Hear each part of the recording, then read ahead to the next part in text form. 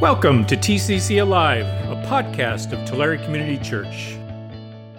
Hello, fellow sojourners, and thanks for tuning in to our 20th episode of Appropriating the Culture. Each week for 20 weeks, we have provided you with analysis and insight into the segments of society that shape and plague our culture, and have done so with charming wry humor, wit, and a degree of whimsy. Some people said it couldn't be done. More people said it shouldn't be done. And for 20 weeks, I have endured a slew of hate mail, death threats, and burning effigies of me. Not really. But we all want to be heroic, we all want to be noble, we all want to be virtuous, and the easiest way to do that in our culture is to be a victim, which is our topic today. I'm Pastor Shane. I'll be your hate crime hoaxer today as we appropriate some culture.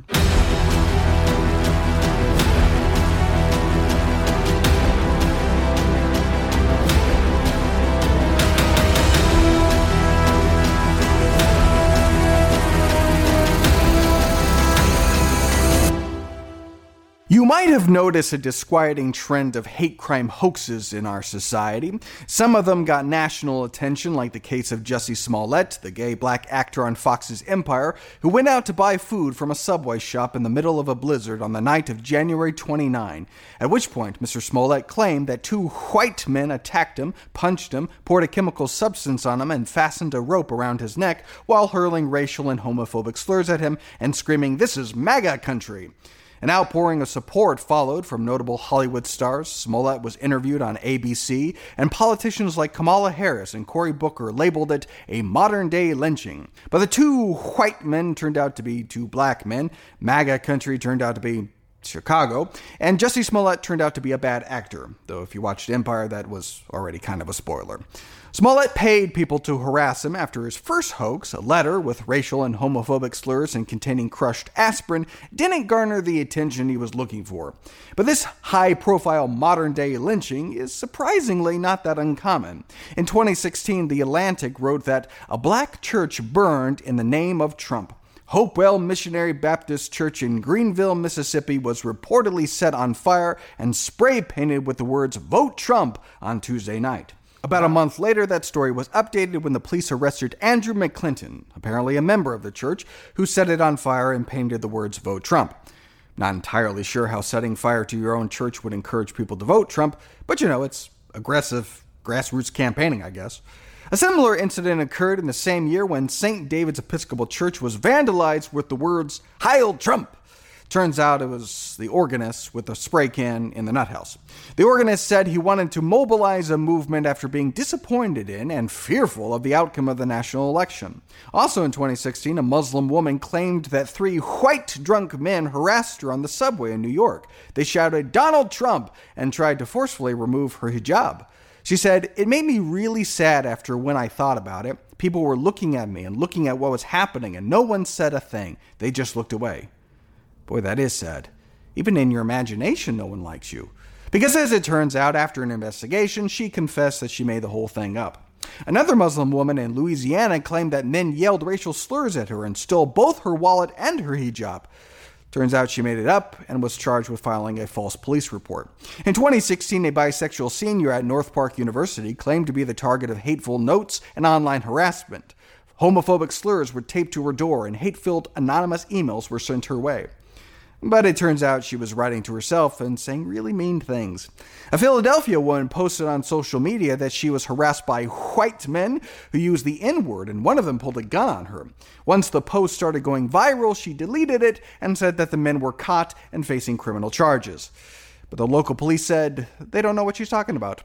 In Denton, Texas, a man and his wife awoke to find their truck and motorcycle engulfed in flames, and spray-painted on their garage door were the words "Inward Lovers." They later confessed to being guilty of loving too much. Also for setting their cars on fire and vandalizing their own door. Of course, if it's their property, is it really vandalism? At St. Olaf College in Minnesota, students took to protesting and classes were canceled after a racist and threatening note was placed on a car. The president of the college later revealed that the individual confessed and the note was fabricated to, quote, "draw attention to concerns about the campus climate," a chief concern being hate crime hoaxes. The Air Force Academy got in on the action after finding some racist notes, which led to a fiery speech from Lieutenant General Jay Silveria. We have an opportunity here, 5,500 people in this room, to think about what we are as an institution. This is our institution, and no one can take away our values. No one can write on a board and question our values. No one can take that away from us.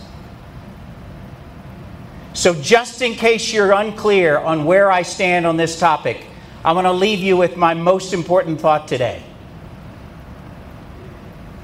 If you can't treat someone with dignity and respect, then you need to get out. If you can't treat someone from another gender, whether that's a man or a woman, with dignity and respect, then you need to get out. If you demean someone in any way, then you need to get out. And if you can't treat someone from another race or a different color skin with dignity and respect, then you need to get out. 2 months later, it was confirmed that one of the cadets who was targeted by the racist remarks was actually responsible for the act. And later, Lieutenant General J. Silveria nuked a windmill. But in fairness, he thought it was a dragon. A student at Kansas State University filed a police report over graffiti on his car that said things like, "Go home, N-word boy," and "whites only." You know where this is going. The student later admitted to writing it himself. A waiter in Texas posted a picture on Facebook alleging that in lieu of a tip, he received a note that said, "I don't tip terrorists." The waiter later confessed, saying, "I did write it. I don't have an explanation. I made a mistake. There is no excuse for what I did." Here's a tip. Don't make up hate crimes. But unfortunately, another Texas waitress didn't get that memo. She alleged that an employee of the sheriff's department left a hateful, racist remark against Hispanic people on the receipt. The waitress later admitted the hateful remark was a forgery, but rest assured, the sheriff employee received real hate messages.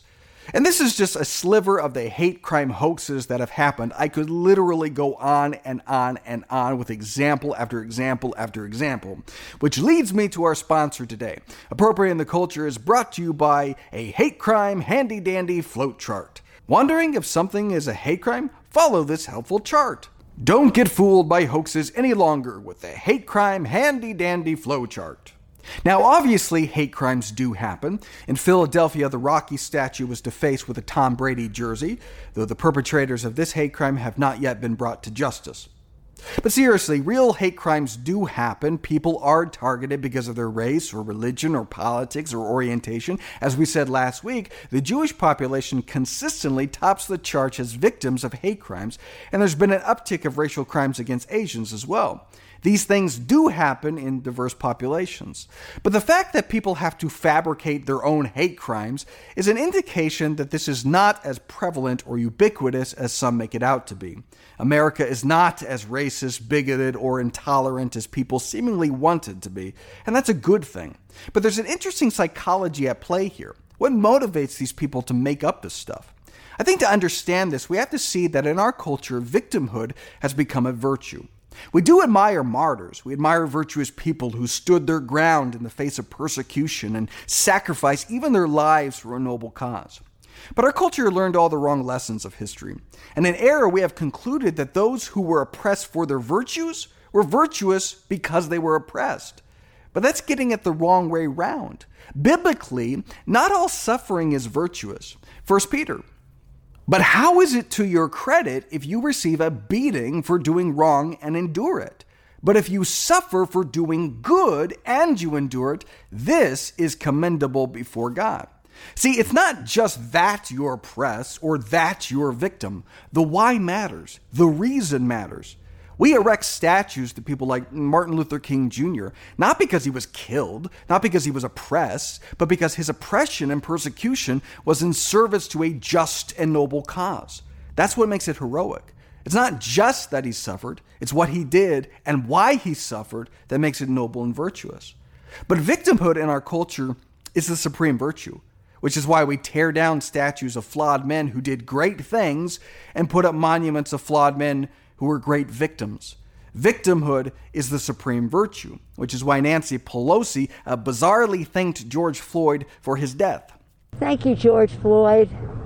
for sacrificing your life for justice. Now, regardless of what you actually think of the merits of the case, George Floyd didn't sacrifice his life. His life was taken from him.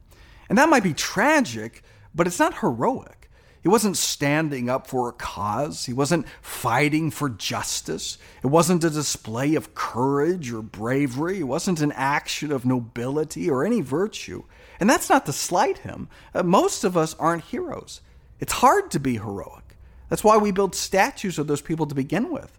It's hard to be noble. It's hard to be virtuous, particularly in the face of persecution. But it's easy to be a victim. And that's why it's so alluring to us. You too can be virtuous, heroic, and noble, a saint even, and all you have to do is be a victim. And that's pretty simple to do. Someone was rude to you at the DMV? It's not because they were having a bad day. It's because of the color of your skin, or your gender, or your sexual orientation, or your religion, or your politics.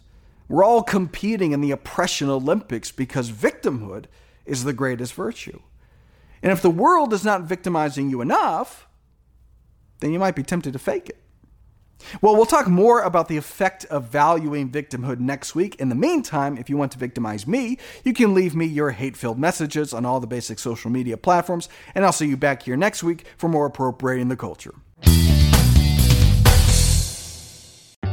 Thanks for listening. If you want to know more about the ministries and mission of Tulare Community Church, visit us at tccalive.org.